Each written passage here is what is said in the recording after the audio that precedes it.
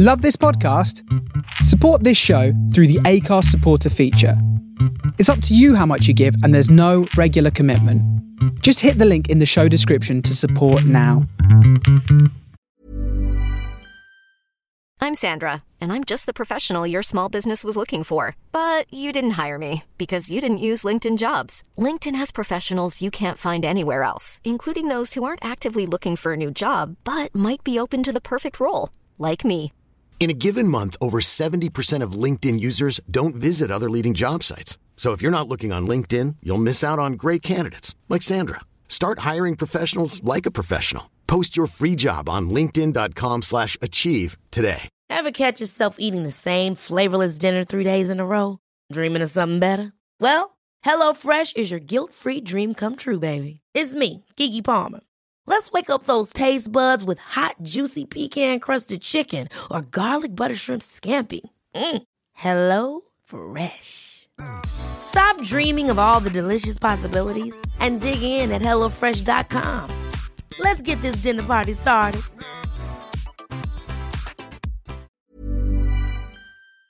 The wait is finally over and sport is back on Now TV. It's lights out and away we go! Where you can watch Sky Sports, Premier Sports and BT Sport together and all without a contract. What a fantastic part. So whether there's a day, week or whole month of action you just can't miss, you can now stream the lot. Oh, it's a fabulous goal! This is your sport on your terms. Search Now TV Sports to find out more. 18 plus content streamed via internet. Full terms apply.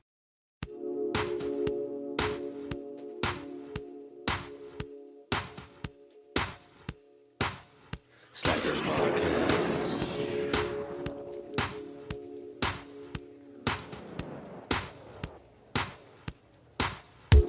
Phil Tiger.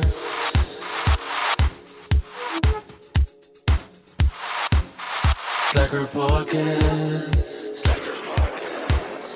Hello Slackers, it is Phil Taggart, it is the Slacker Podcast, and we're back again for a brand new podcast. Last week's one with Glenn Hansard seemed to go down really well. A lot of lovely messages from you about that one, so thanks very much for listening to it. We've had a great time in this season. I've got 2 left really, and then I think I might take a break of a week or 2 because my book is coming out very soon, and the book is called Phil Taggart's Slacker Guide to the Music Industry. I've got 70 interviews in there with the great and the good of music. I'm leafing through it now, like I've completely forgotten what chapters there are in it. Yeah, I've got people like Wolf Alice and Run the Jewels and Biffy Clyro and Charlie XCX talking about, well, here's the chapters. Getting started, the first steps in making music, the first gig, music videos, building a fan base, management, image, funding, record labels, publishing, DIY, recording the album, distribution and streaming, radio, online, print, PR, booking agent, touring and festivals, merchandise, how to make money, and self-care in music. And this is what it sounds like dropping. Boom. 348 pages, 2.5 years later, and it is available for any musician or artist who needs a little bit of help. Just go to philtaggartslacker.com and you can buy this book, or you can go on Amazon as well. But remember, if you buy it on Amazon, 10% of that is going into Jeff Bezos' already bottomless pockets. So get it off the website. If you're fresh to the Slacker Podcast, I'll sum it up for you. It is a podcast with awesome artists, and we play their early demos. And this one is very special to me because I would rate the band that this artist was in probably in my top 5 bands of all time. I've been a foppish indie kid at heart. I'm a big fan of a jaunty bass line, and I'm a big fan of his guitar playing probably more than anything else. This week we have got Johnny Marr from the Smiths. I mean, this one absolutely blew my head off. I'd never met him before. I've stood in the same room as him a few times, either watching him play or watching him interviewed, and the guy just matched all of the expectations that I had of him. He was unequivocally the coolest person that we've had on the podcast, and he came in really prepared as well. He was really into the idea of playing an early demo, and I was kind of really hoping that we would get a Smiths demo, seeing as that was his first band, and he didn't let us down. He got a really kind of like a studio version or like a monitor mix. That was it. Yeah, it was a monitor mix of Gene, which was, I don't think it ever came out on an actual Smiths album. It might have come out in a compilation, and I think it might have been the B-side to This Charming Man. And I mean, to be honest, we could have spoke about the demo just for about an hour, but we got some really interesting insights into Johnny's life in the Smiths, in Modest Mouse, in the Cribs. We spoke a lot about the Smiths, and he kind of dictated where the conversation went, and yeah, it was very, very enjoyable. Probably one of my favourites to record, and I think you're going to enjoy it too. So if you like the podcast, spread the word.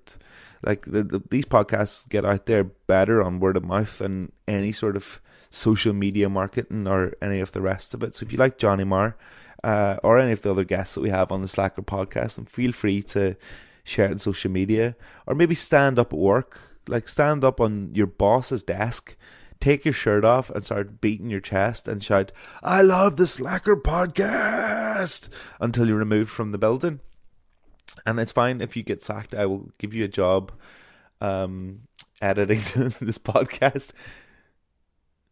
Jenny, who edits this podcast, is going to kill me. Anyway, right, I'm rambling on too much. The book is coming out in a week's time. PhilTaggartSlacker.com. Please buy it. And this is the Slacker podcast with Johnny Marr in 3, in 2, in 1. God, I really hope this is like the best podcast we've ever done. I've run from Victoria Station to get here. Johnny Marr, hello. Hi, nice to be here. Well, you look fit enough. You're not too worn out. I'm all right. I had a week in New York eating really, really bad food last week, so I'm like trying so my best. Run it off. Yeah, I'm trying to run it off. Run away from my problems and run away from the New York food. Yeah. How you getting on? How's things? I'm all right, actually. Yeah, I've got a little bit of a cough, which is a bit random. It's not really like me, so if I sort of splurting a little bit, I apologise for that. But no, I'm doing all right. I'm good. Just, kind of getting ready to go out on tour pretty soon after a break of a couple of months, but which has flown by. You're going to need to get rid of that cough before you go out on tour. You know, I am actually. It'll be Vocazone and... Oh no, I'm all about the vocal zones. Yeah, game changers. Yeah. I saw Tom Jones talking about them on a TV program, and I thought, well, if it's good enough for Tom the Welsh Elvis, it's good enough for me. Do you have like the sort of like vocal warm ups and stuff that you do before a show? I know a lot of people have got their tea regime and won't speak to people and things like that. I should speak less to people, but I sort of like the kind of energy and the buzz before going on, and I'm a real pacer about, but I do have vocal warm-ups, so you have to do them, and I think if you don't, I mean, why not? You know what I mean? Yeah. I think, and all the different singers I've worked with over the years, they've had their variations of warm-ups, like the Jarmans in the Cribs would lock themselves away, and behind the door you could hear them absolutely screaming at each other, like a sort of sibling screaming. You didn't know whether they were killing each other or just whatever psyching themselves that up. Could have been it when you've got like 3 of the same family in there. Yeah. I've walked in their room before they've played a show and they were listening to Queen like at the loudest possible setting. Well, that was either before I joined or afterwards. I think there was there was, because almost immediately after I left the Cribs, they did a Queen song, because they knew I had a little bit of a, let's call it a blind spot to Queen. But they grew up really loving all that stuff. And, they were big into Queen. Yeah. So we're going to start with the demo as we usually do, and yeah, I just kind of like ask, almost like going whatever you give me, and why did we sort of fixate on this song? Well, the song is Gene by the Smiths, and I'm aware that officially it's not a demo, but that's it. Cancel the podcast. It's done. Officially, no, because if there's any clever dicks out there going, oh well, you know, it was a B-side of a track. But as a recording, we put it on the B-side of This Charming Man, but it was a monitor mix, Gene, of an aborted album that we did before the first album, and when it was picked. I think, to be fair, I think it was Morrissey's idea to put it on the B-side by him and Jeff Travis at the label. I remember just for having a 5-minute think, like, really? Because it's not finished. You know, it's not... This version we've got on cassette, which we'd done with Troy Tate, as I say, it was a part of the aborted first album sessions that we did with Troy Tate. That really has a lot of merit. But, you know, we'd only put one single out before then, and I thought, are we really going to do that? Are we going to put a track that's just a monitor mix out? But your inner perfectionist would be like, what are we doing? Why? Yeah. But I soon came... No, I mean... I got on board pretty quick with it. I came to realise that it just sounded great, and it's very unadorned, as people will be able to hear. But the reason really I picked it is aside from it being a good and sometimes overlooked song, is that to me it sort of typifies that period of the group before we bounced onto the scene, before everyone got to know us. It absolutely did. We had quite a short, but could have been much longer, sort of apprenticeship or gestation period of maybe a year when we became a 4-piece. The genesis of the Smiths is in, you know, very, very short terms. At first it was me and Morrissey, and there was just us for quite a while, me and him writing songs, and Gene was one of those early songs. And then we got Andy Rourke on bass and Mike Joyce on drums. And we started playing gigs, you know, what normal bands do. And what's great about Gene was that it's part of that period before we became pop stars, and we were just an unknown band playing to, you know, 20 people, and it was ever growing when the music press got on us. But I'm telling you, because I was there, this was us at our peak of that early period before we got known, without a doubt. And it was actually quite a brave move to put a monitor mix, an unfinished mix, essentially, on the B-side of your sort of hit single. I'll tell you what, let's head in. We'll hit play on it, and then we'll come back after it and pick it to pieces. Yeah.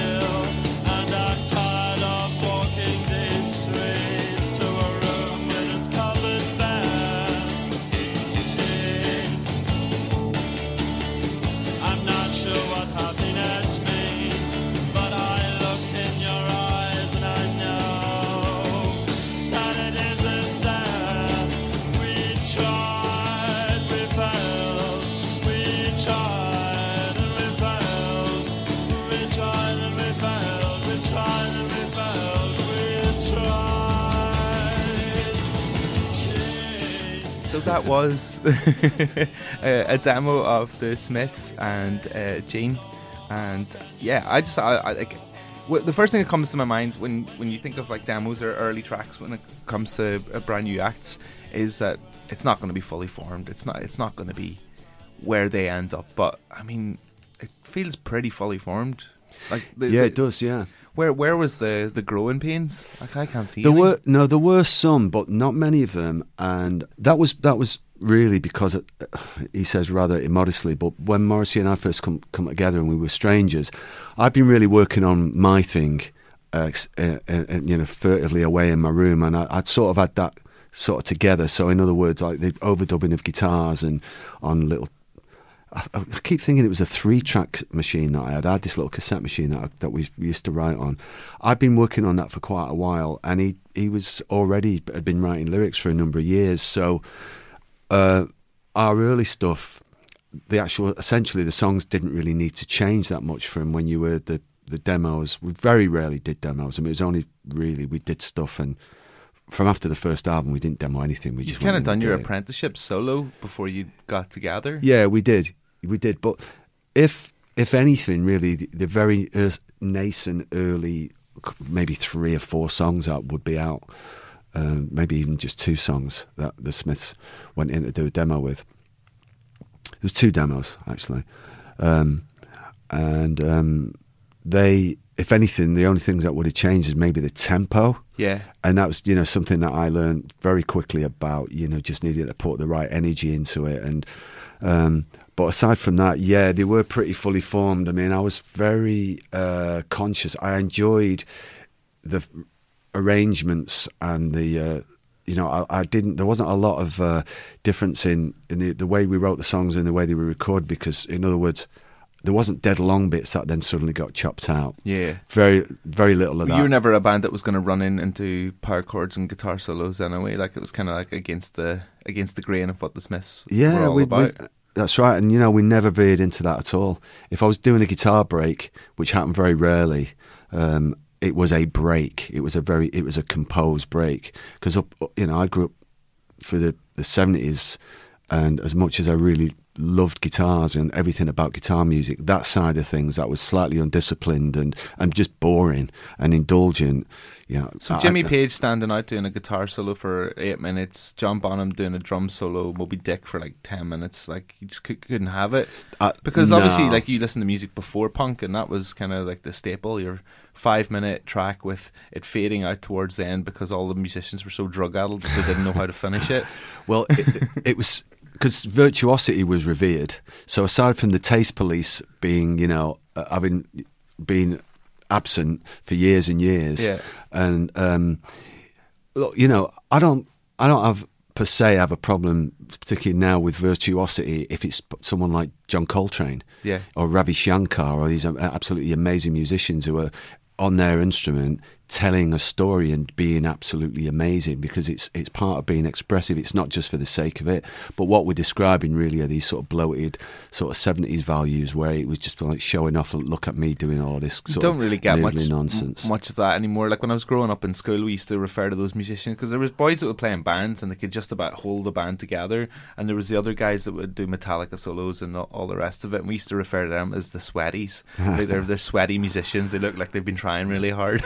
It does. Well, essentially, to me, it didn't really. All of that guitar, kind of particularly on guitar, didn't sound like music, and it didn't sound like the music I liked anyway. It didn't sound like music to me, and so the thing with with what you can hear in Gene there is a very deliberate, in my mind, a very deliberate attempt to not be any longer than a Motown single or a girl group single. It's very, very important that to the Smiths, the formation of the Smiths, that I'd for a year beforehand got obsessed with the girl groups, the Shangri-Las and the Ronettes and the Crystals and all of that. So that one of the reasons I approached Morrissey was that for some reason I was aware that he knew about that stuff, and it was only when I actually went in his bedroom for the first time and knocked on the door and we met properly, and I saw his box of records. I was like, wow, me and you really are the only people on the planet who in our rooms have got this like collection of, because it's very, very elitist and quite peculiar. I mean, they're amazing records. Yeah. I mean, it wasn't just where did he keep them? Was it like, he had them in a 45s box, the same as I did. Yeah. And famously, it's been told a lot, but it's an amazing kind of story. So he's just going about his Wednesday afternoon or Tuesday afternoon, whatever, and then the door. There's a knock on the door, and a complete little stranger, i.e. yours truly, is standing there. Yeah.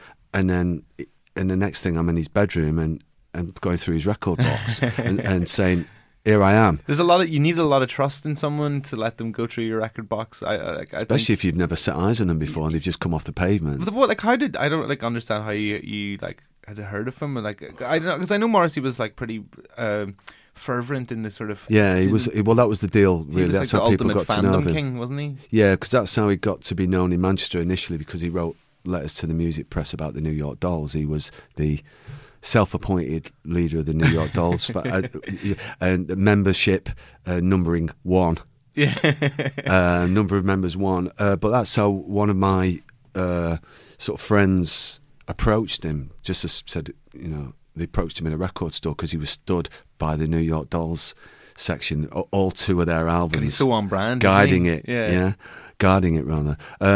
But so for a few years before, I'd become aware of that he was someone who was a singer and took himself seriously as a singer and a writer, and then I think he it sort of fallen off for him a little bit. He hadn't been in a band for a while, but it just was in the back of my mind. And so this thing about the girl groups, and at that time in 1980, 1981, in England, in the UK, rather, the sort of the energy, the burgeoning scene, if you like, was what was known in the music press as the new pop, which is actually quite an interesting, to be fair, it's quite an interesting scene. And it was early Simple Minds, Associates, whose records still sound great to this day. And it was this, you know, these it was very specific. And so it wasn't your sort of what became just naff 80s pop after that. It was sort of quite switched on young people who were turning away from punk but still had the DIY ethos. Was this like kind of like the middle ground between the new wave scene and punk? Yeah. It was between, well, it was post-punk, but post-punk gone kind of posh a little bit, really. Yeah. And, you know, so that was a very distinctive sounding thing. So that was starting to happen. And anyway, so if you were switched on, you know, you were, I guess, you were into that stuff. But so to be into these scratchy, odd records sang by adenoidal, usually girls from 1965 with loads of reverb on was quite unusual, but it just sounded weirder and more interesting to me, that music. So I'd got this idea about that being the direction. But anyway, Gene, even though it's not swamped in reverb, you know, that riff,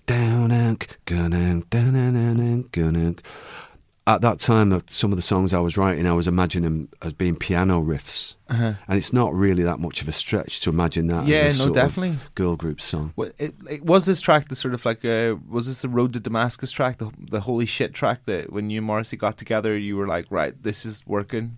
Or was it a different one? No, do you know what? The truth, what is great now I think of it, is that everyone we wrote, in, I'd say maybe the first 7 or, I don't know, maybe even went for the first 20, everyone felt like, no, this is the road this is the road to Damascus. No, this one's better. It almost seemed like every song we wrote, with the exception of 1 or 2, that we were like, oh, that's pretty good, but almost everyone was like, the new one was the best one. Have you ever had a furtive or a fertile like patch like that in your life since? Because like obviously some songwriters can knock out about 10 tracks, of which maybe one will be really, really, really good, but like it must be really difficult to capture that special bond. Well, I have, you know, I mean, whether they're regarded with such status, I doubt, but I wrote, I have had those moments, to be honest with you.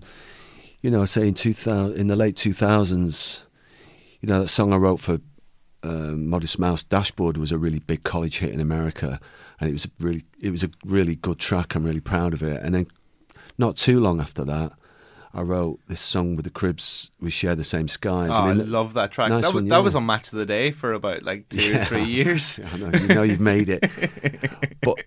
And they, you know, in my mind, I've been, you know, doing it a long time, but what they stand up to me with the best of my stuff. You know, I mean, you're never going to be able to compete with the way the Smiths mythology has sort of blown up. But I have had some of those periods. Yeah, I mean, Get the Message by Electronic I really loved, and I wrote that a few days before Get the Message, before Getting Away with It. I've had, you know, been very lucky, but particularly the Smiths. So you know, we wrote always in batches of 3. 2 never seemed to be enough, because I thought we're on a roll this afternoon. And 4 so you like write 3 tracks in an afternoon? Oh, always 3 tracks. Yeah. God, how do you come with everything kind of prepped, or are you like sitting on the edge of the bed just like scrambling away, your brain going at 200%? Yeah, mostly the latter. Yeah, mostly.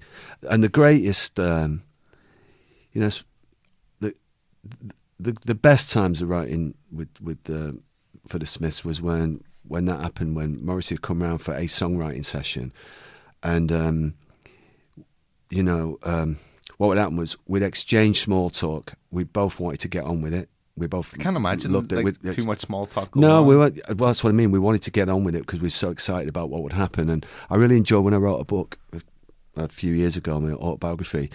These were the bits that I really enjoyed reliving and writing. Yeah. It was so great, and I enjoyed being someone who's got the opportunity to say it, you know, not alone live it. But I remember, you know, when we'd both be so excited about getting together. We were together all the time, every day. But this is even the very early days of the band, and including even the days before when it was just the two of us. It wasn't that long, maybe 7 or 8 months. But so we'd have this sort of almost like pause, you know. He'd come in and we'd be exchanging small talk for 10, 15 minutes in my little attic. And then literally I'd get a little cassette machine between my knees, and because he would be sat on the edge of a table and we'd be, honestly, 2.5 feet away from each other's faces, and I'd know what the chords were and everything, but I'd be sort of pulling it out of the air often, and he'd be willing me on. And as I remember it was like when I pressed the record, it was like we would both be breathe in, and as this thing happened, it was never 45 minutes of trying to make something work. It was press record, and I was kind of channeling it in a way. That's the best way to describe it. That's what creativity is. Like, you don't really know where it comes from, but it comes from somewhere. Yeah, I mean, essentially though, I learned from my early teens though to always be kind of prepared. So always, and I'm like that now. I never jam, just sit down and jam. Very rarely just jam with people. I think that's the best way, and the best people do. But there's a whole different spark on top of that you can't really prepare for. And when Morrissey was coming in, did he just have like a? Like, I imagine he had his quill out and he was like penning as he went. In the early days, he brought lyrics printed, but we found that quite quickly after the third or fourth attempt at that it was better if I gave him the music and he went home with the cassette, and 24 hours later he'd done either of them all, or he'd cracked one of them. 48 hours later all three were done, and that never changed right the way through the band. I mean, he was so inspired and so quick. He's got the oddest sort of timing with melody. It's not simple pop melodies here and not there. Obvious, no. Yes, it's really not obvious, and you can tell that he studied that. Like, it's not like he's doing it and he doesn't know what he's doing. He's like, right, we're gonna do this pop, but we're gonna do it different. Well, we developed that. Both of us developed without realising it. Well, I didn't realise that I was doing it, but when I look back now, you know, the band who later on when we wrote whatever Panic or How Soon Is Now or whatever, that we were much more skillful. We're still ourselves and still idiosyncratic, but much more skillful than we were in the early days, which is, you know, as it should be. But we definitely we naturally got better and better really quick. But you know, Gene was so that was about, I don't know, it's around about maybe 5th, 6th, 7th song we ever wrote together. So that's what, your third session? Yeah, writing tracks. That's right. Yeah, it was. But I remember exactly at the moment. You know, I remember that writing session very, very well. You know, and you don't forget stuff like that. No, and you know, in the time it took me to play it. But I'd had, in the case of Gene, I had that tune in my mind for a couple of weeks, 10 days. Yeah. Was that the same session as Charming Man? I know it came out on the B-side and the single. No, it wasn't. It was before. After? It was before. Before, not that long after. Everything happened very in close succession with the Smiths, but it was part of the early lot. We wrote, for anyone who's aware of this stuff, it was exactly around the same time we wrote You've Got Everything Now, and Accept Yourself. The first lot of sessions, the very first one was Suffer Little Children and Hand That Rocks the Cradle. Hand That Rocks the Cradle was the first song we wrote together properly, and Suffer Little Children, that was the first session.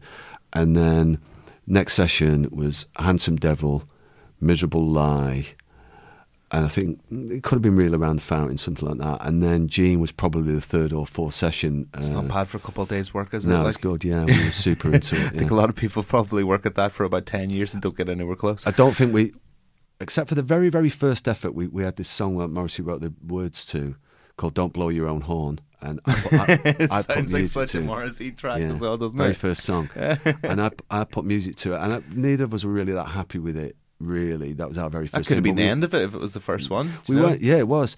But we immediately just got on Hand That Rocks the Cradle, and off we went. It was like a very, very short, almost false start.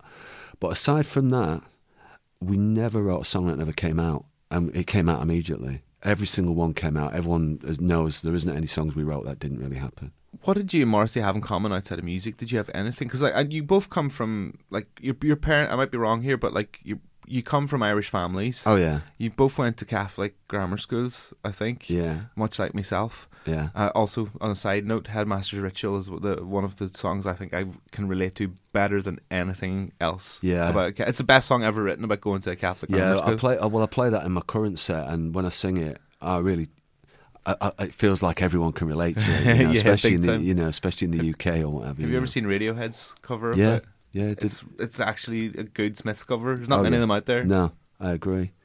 But what we had in common, it was great that we are. It was handy that we're very different people, personality-wise. That was good, and still is. And in terms of having stuff in common, well, we had humour as most people, mates. You have to have that in common. We really had that wordplay. We really had in common. Very into kind of witty wordplay. I think. Yeah. My favourite Smiths lyric. Well, not my favourite Smiths lyric, but the funniest Smiths lyric is, frankly, Mr. Shankly. Frankly, Mr. Shankly, this position I've held. It pays my way and corrodes my soul. I didn't realise you wrote poetry. I didn't realise you wrote such bloody awful poetry. Yeah. I pissed myself laughing the first time I heard that. Yeah. Like, genuinely walking down the street, I think I just bought, like, Queen is Dead. Yeah. And I was listening to it and I was just, like, pissing myself laughing. I don't think I've ever done that to, like, serious music before. Yeah, there's a lot of killer lines. Well, in Gene, when I knew I was going to be talking to you and I thought about it, it's the lines like "There's ice on the sink where we bathe." How can you call this a home? When you know it's a grave. And "Cash on the nail, it's just a fairy tale." That I think was the first fairly explicit and obvious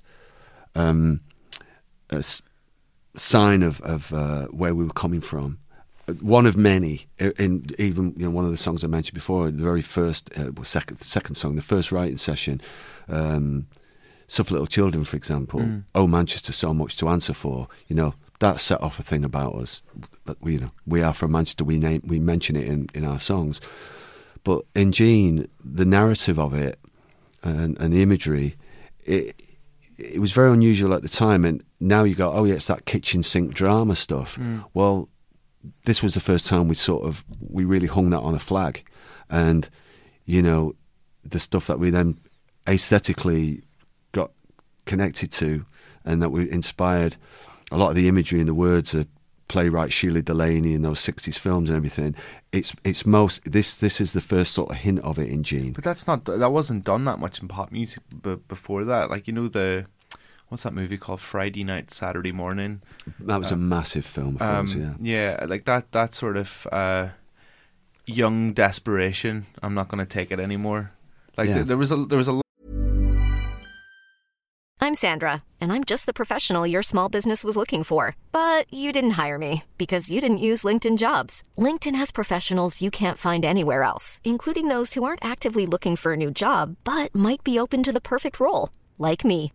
In a given month, over 70% of LinkedIn users don't visit other leading job sites. So if you're not looking on LinkedIn, you'll miss out on great candidates like Sandra. Start hiring professionals like a professional. Post your free job on linkedin.com/achieve today.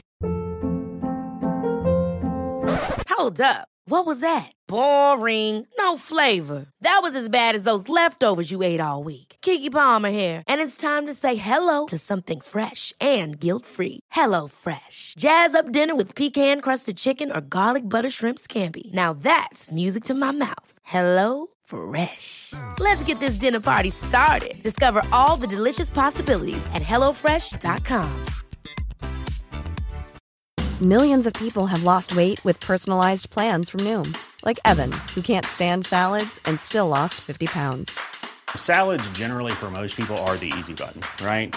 For me, that wasn't an option. I never really was a salad guy. That's just not who I am. But Noom worked for me. Get your personalized plan today at Noom.com. Real Noom user compensated to provide their story. In 4 weeks, the typical Noom user can expect to lose 1 to 2 pounds per week. Individual results may vary. A lot of people in punk rock shouting, "I'm not going to take it anymore," but they weren't doing it from the same sort of, I don't know, like, as you say, kitchen sink drama, the same sort of grit, but done with the same sort of wistful way with words. Well, all of that thing that we, now know more about, I think a lot because of the band, was forgotten in 1982. It was forgotten other than by people who were in the films and people who were worked on the films. I mean, it'd be using that imagery in the records and on the sleeves and all of that it'd never been done before, and it was from a forgotten time, but it was right on the money. It just felt right for the moment. It felt very hip, felt very modern. It was certainly unusual, and it went with what we were about. Really went with the music. A lot of it was without even having to be too obvious about it. A lot of it was about feminism, feminist politics, obviously. Which was very much of the times, I'm very proud of that. As more and more time's gone on, I don't bang a drum about it, but I am very proud of it. That that generation of young men and women, but young first wave of indie men, and I have to give a lot of credit to the music press for it as well, for making it giving everyone a manifesto. That it wasn't. I had no idea that 35 years later, girls would be having to form groups to try and not get hassled at gigs. And, it just young men from who were around me in the Manchester scene and the factory scene and all that. Sexual politics were just right on the money. It wasn't even, an issue. But would you not get shit from people? Maybe people that would go to the gigs or people outside of the band for talking about such things, because it was such a foreign concept. Obviously, in punk rock, feminism was a massive thing, but in the wider community. No, as I remember it, it's a good question actually. When you say in the wider community, because it's easy to sort of look back at things with rose-tinted spectacles. But as I remember it, the music press, and there was fanzines. There was one called City Fun in Manchester, and there was a bunch around the country. And the network of what was the early indie scene was that everyone was on the same page, and it was almost like it didn't have to be discussed really. Seriously. I mean, I know the world wasn't, but I'm aware that it wasn't perfect, and it may be, if someone was in one of the minorities, they might say, well, you're remembering it wrong, but. Musicians and sportsmen didn't have to stand up against racism and sexism and homophobia in the way we do now. See, it's almost like things have gone backwards. But I know I sound like a bit of an old fogey. No, I totally agree. I mean, I don't remember Thatcher's Britain much because I was sitting chewing on rusks, or I wasn't even born at that point. But it feels to me that from a political climate, where you've got far right. A lot of far right, and you've got the left, and there's this big clash happening, and the finances around the country aren't exactly brilliant. This is what I imagine my Thatcher's Britain is right now. This whole Brexit shit. Oh no, I've been asked about that quite a lot. So much so, and that there's got to be something in it. Well, there's a lot of good punk bands. There's a lot of good punk bands forming. There's a lot of teenagers that are angry. Absolutely, and I think, and it's the same in rap music as well. Yeah. I mean, there's no way it's not. There's no way that it's not going to have an impact on the way writers, particularly young writers starting out, are going to talk about the feelings. And I don't know, generally creative people, particularly who want to do something that isn't just mainstream, that are outside the mainstream. They're going to have something to say about. It's pretty rich for that. I'd rather it wasn't that way, but no, I definitely think there's a lot of really good guitar bands doing a lot, but I can't wait for the real next true alternative band to mainstream crossover and really fuck shit up. That's an amazing moment. I mean, we were super wanting to take on that mantle, but you did, because I've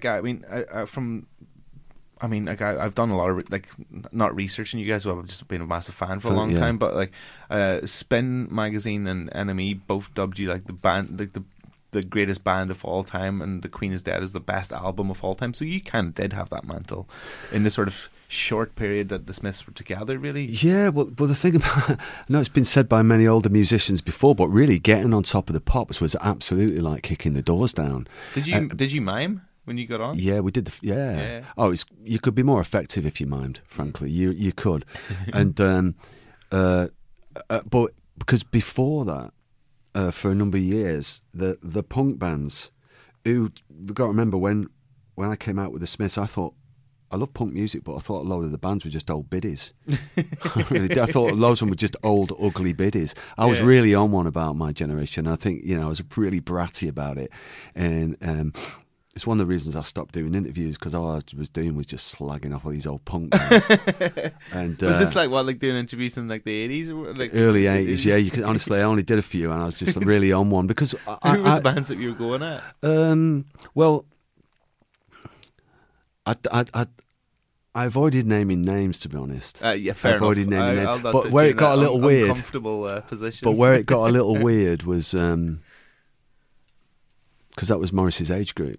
Because we were a different age, remember? Yeah, of course, you were a lot younger than he was. But what had happened was I'd worked in the clothes shops in Manchester, one in particular, and I'd been around town from being about 15, 16, and I'd been patronised, and I'd had to hear some musicians from the Manchester scene and roadies from the Manchester scene banging on and on and on and on about punk. Now, I had all the Wayne County singles, and I had all the Dolls stuff and all of that, and so I already loved. I had a sort of education for that, and I like that sort of music, and I didn't need to hear these what I thought were old bastards who were all probably only about 25 themselves, 26, exactly. kind of patronising me, and also I was like, be honest, I was like, you know what, I'll form a band and knock you fuckers off your perch,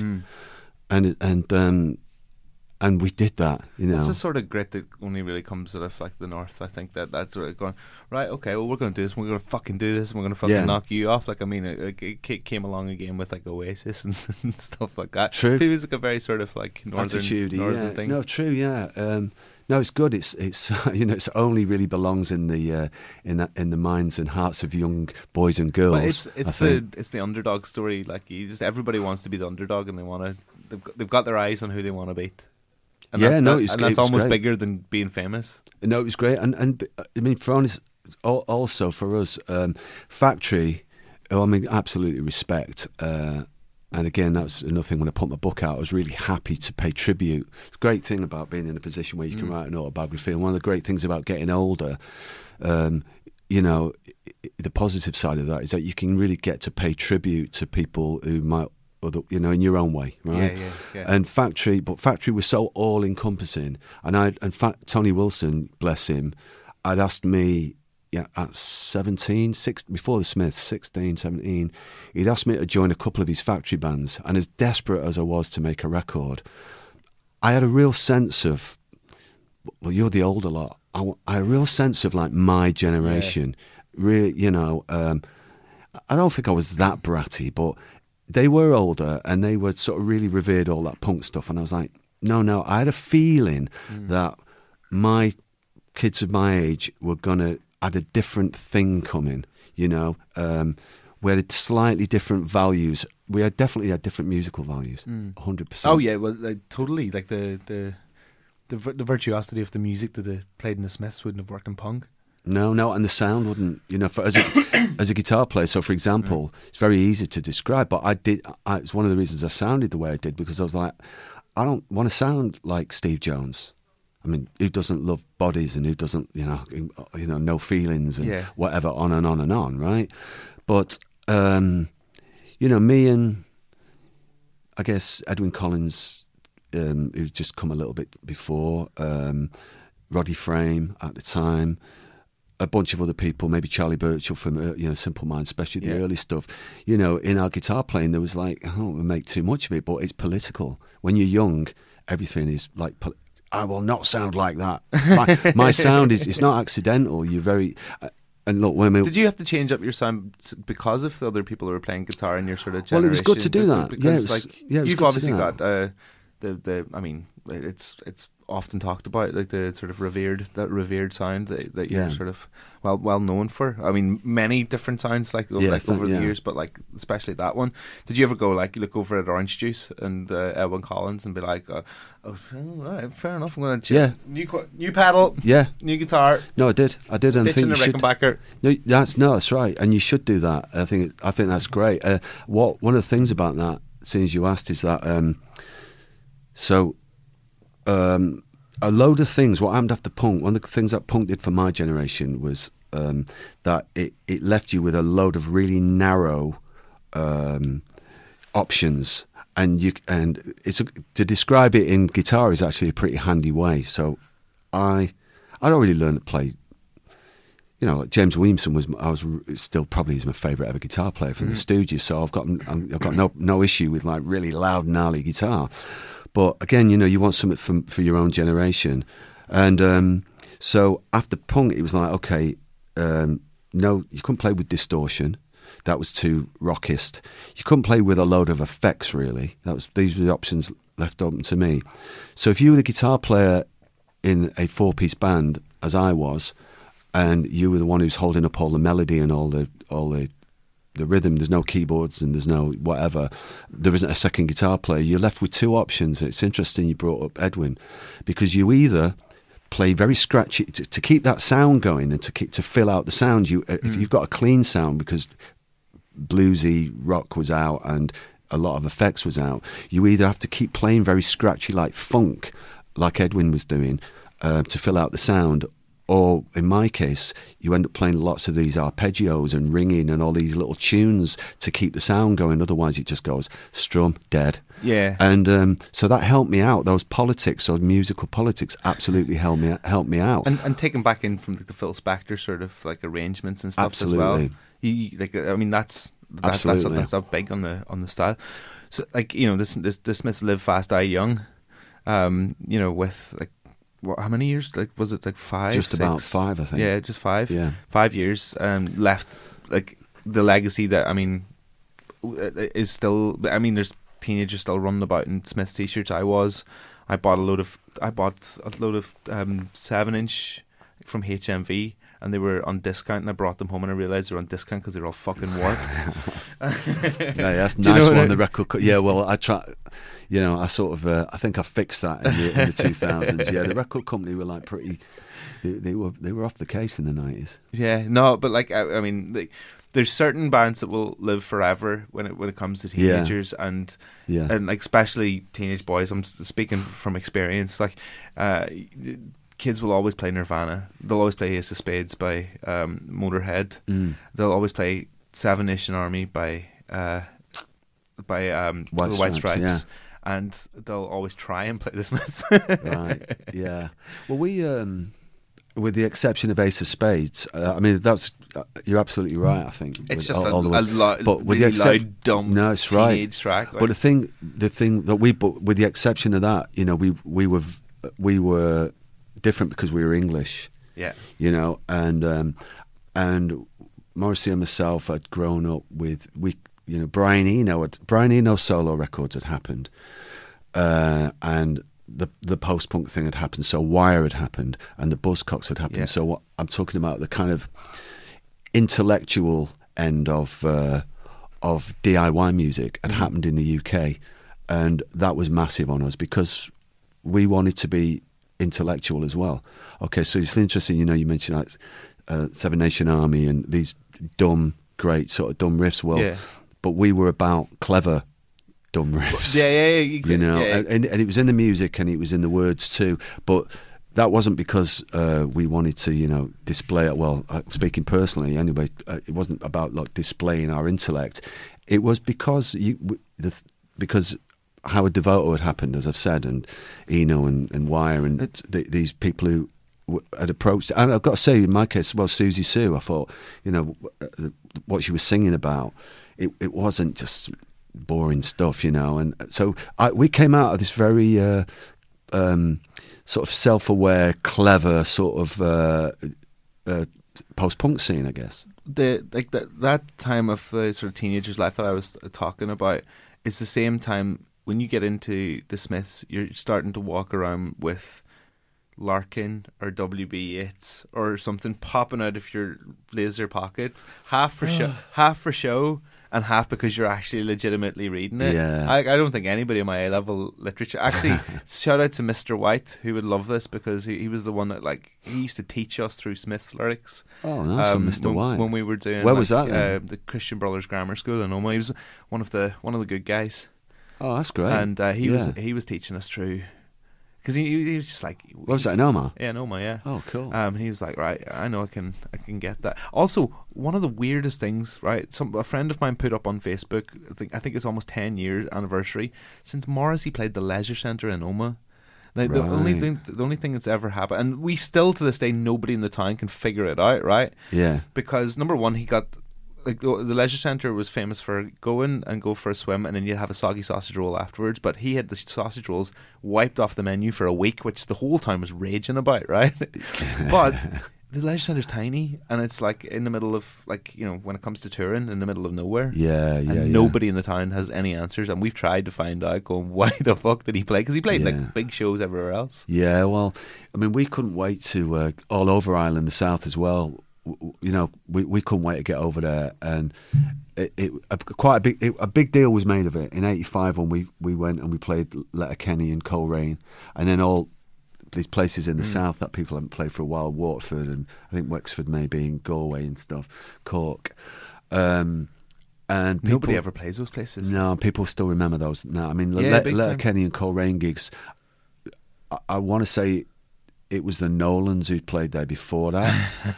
And so, you know, very different to what we were doing, you know, God bless them. But we didn't think twice about it. In fact, we were kind of on one about going, you know, we really wanted to go. I think that's to do especially with around that time heritage as well. Like Northern Ireland's not exactly the easiest place, like to go and play. I mean, the Clash tried to turn up and play and couldn't. Yeah, that's right. No, I mean? It was very different, but it had a real vibe. It was. I played Belfast all the time, you know. That's great. I played there about 6 months ago. I played at Ulster Hall. It was fantastic. Yeah, it's a wicked venue. So when everything finished in Manchester, like the whole Manchester baggy scene started, where did you sit with that? Did you decide, like, you know, Joe, I'm just gonna take some pills and go to the Hacienda? Well, I was 24, so of course I did. But also, you know, my new songwriting partner. That's mad, isn't it? You, like, the whole band had finished by the time you were 24. Yeah. Like that. Most bands are just about getting going around that time. Like. Yeah. Well, you know, I'd started writing some songs with Bernard Sumner for fun, really, initially, and you know, from New Order, and Bernard being one of the co-owners of the Hacienda, it was, you know, pretty much like an extension of both our houses. However, I was not one for, you know, as Noel puts it, running around the Hacienda with his shirt off. I sort of took my chemical experiments, and always have, slightly more seriously.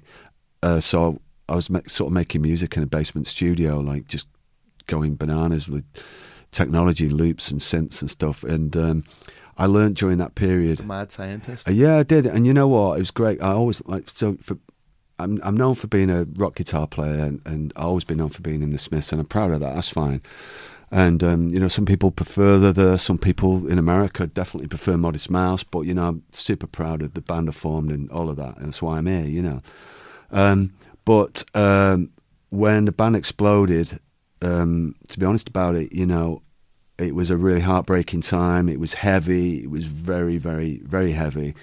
And then, but it didn't half help me out that this cultural explosion of utter newness in technology, in graphic design, in drugs, in music, in thinking, in clothes, everything. I mean, it really was amazing what happened in that explosion in Manchester in 87, 88. Everyone was talking different, everyone was thinking different, you know, like young people just had this sort of knowing about you're either on one or you're not, right? And the problem with that scene moving ahead is that it just got milked and went on far too long. Yeah. And, you know, a lot of terrible shit came out of it. But it's like a 3-day party when it could have been it could have been 1.5. Yeah, it's so much. Yeah. But it was so exciting, and it could have happened anywhere and had to happen somewhere. But that it happened in my hometown, and my partner owned the Hacienda.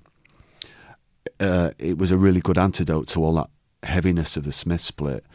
So I wasn't running around, that's the end with my shirt off, like hugging everybody. Far from it. But I was making a lot of experiments in technology. Now, as I say, I've been known for being a rock guitar player. I always will be, and that's what I want on my headstone. A guitar player. But I'm glad that I got really into learning about technology. No one really, frankly, did you make dance music? Yeah, loads, but no one really gives a shit that I did that. No one wants to hear me make a hi-hat out of a square wave, right? Which I can do. Yeah. And no one wants to hear me program synthesizers, which I can do. But I was given the opportunity to do it. And I don't think I've ever heard any of your dance records. Yeah, Electronic did it. That band I had with Bernard Sumner and Pet Shop Boys. Yeah. And I did some stuff with I did a track with that band K-Class and some stuff with ACR sort of around that time. But I locked myself away in the studio, and I'd made quite a lot of money, and I was still only 24, and I was hiding away from the world. How does that not go to your head? Like, how do you not end up with like addictions or spending it on stupid stuff? Well, yeah, I mean, I did all of that. Yeah. That was on the list. Rock and roll cliche. That was on the list of to-dos. Done.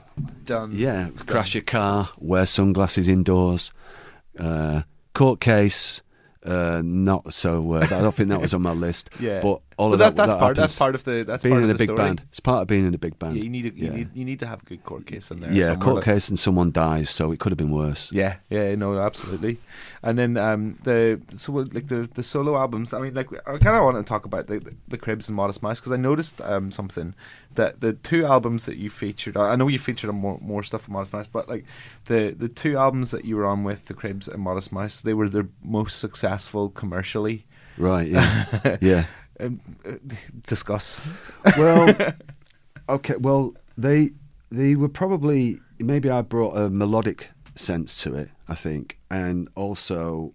By the way, the Cribs will absolutely kick my ass if I don't say this. Yeah. Joint commercially, because they've had 2 number 8 records. Of course they will. Yeah. No, be careful. Yeah. Don't want to get the wrath of the lads. Well, I bring a melodic sensibility to it, and also, if I join a band, there's a certain amount of attention that comes with it. So I have to deliver on that. Now, I am also aware that hardcore fans, because Modest Mouse had made really innovative, interesting records before I joined. We had that number 1 American album with We Were Dead. I'm aware that you're going to get, because I know how fans think that you're going to get that. Oh, Johnny Marr, well, he's made them more commercial. Well, what I learned was that what happens is you have to go, well, over the years, when you get away from it over the years, let's see if the records still stand up. That's how I'm judging my time in those bands. Yeah. So with the Modest Mouse record, does it sound great? And with Ignore the Ignorant by the Cribs, does that still sound great? I still go back to that album quite a lot. I'm really proud of both those records, and I'm going, well, you know what? They're slightly different, which is why I got invited to be in those bands.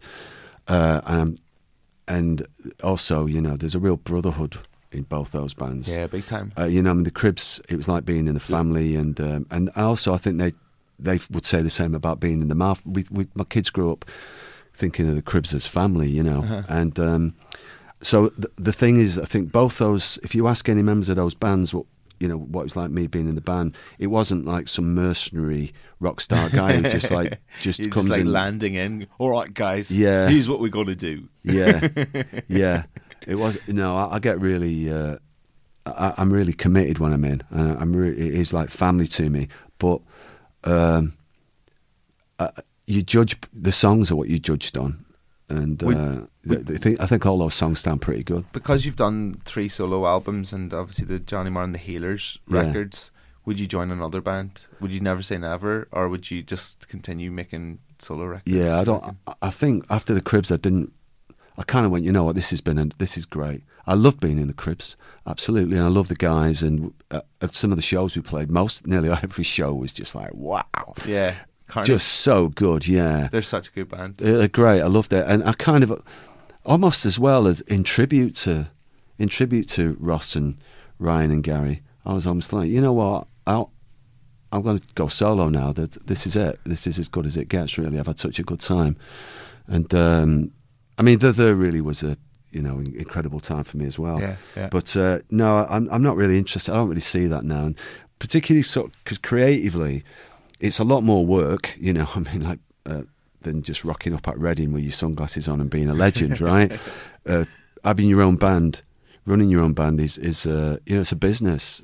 It's not first, it isn't a business, but there's a lot of pressures economically. I have to look after other guys' rent and mortgages and stuff, and that's all right. But also, it's a lot more work because you come up with all the words and the titles and the sleeves and the videos and all of that stuff, which I do in my solo stuff. But that's why I like it.